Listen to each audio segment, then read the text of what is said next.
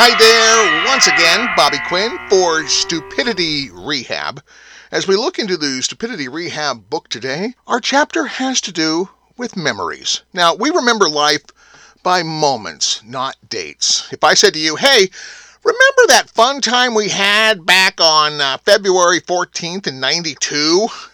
You'd go, what are you talking about? But if you said, hey, remember that time we had your dad's car out and ran over that chicken in the road? Of course you'd recall that. Our lives are full of special moments. Now, I remember the day my father gave our cow a penicillin shot and it dropped dead 30 seconds later.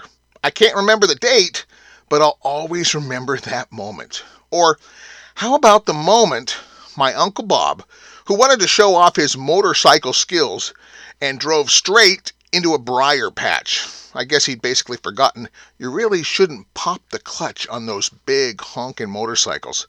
I'll never remember the date, but I'll always laugh when recalling that moment. Our lives are made up of moments. I'll never forget the moment my two oldest girls decided to play fairies, and they used ash from the fireplace as fairy dust. They used a lot of fairy dust in our family room. Did I get super upset with the kids? Not like you would think. We were too stunned by the whole mess we walked into. I can't remember the date this occurred, but I'll always remember the moment.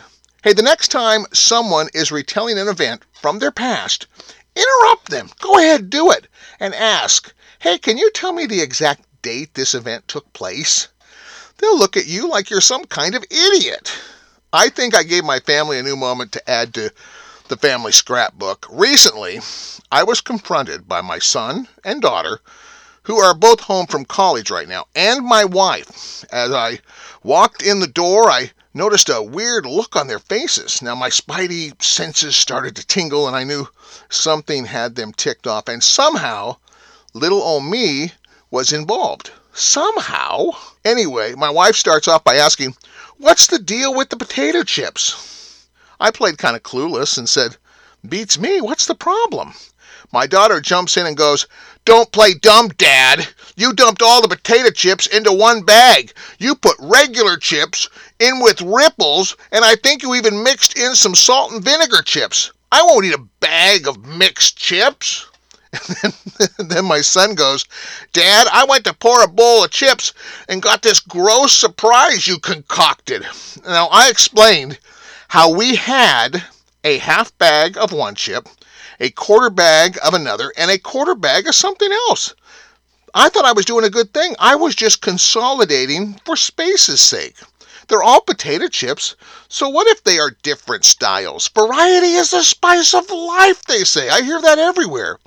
I got the don't ever do that again speech from my family, and my daughter, who in an attempt to get the last word in, shouts out, what next, Dad? You're going to start mixing our breakfast cereals together? Hey, why not pour the Fruity Pebbles in with the cornflakes and Life cereal? Doesn't that sound yummy?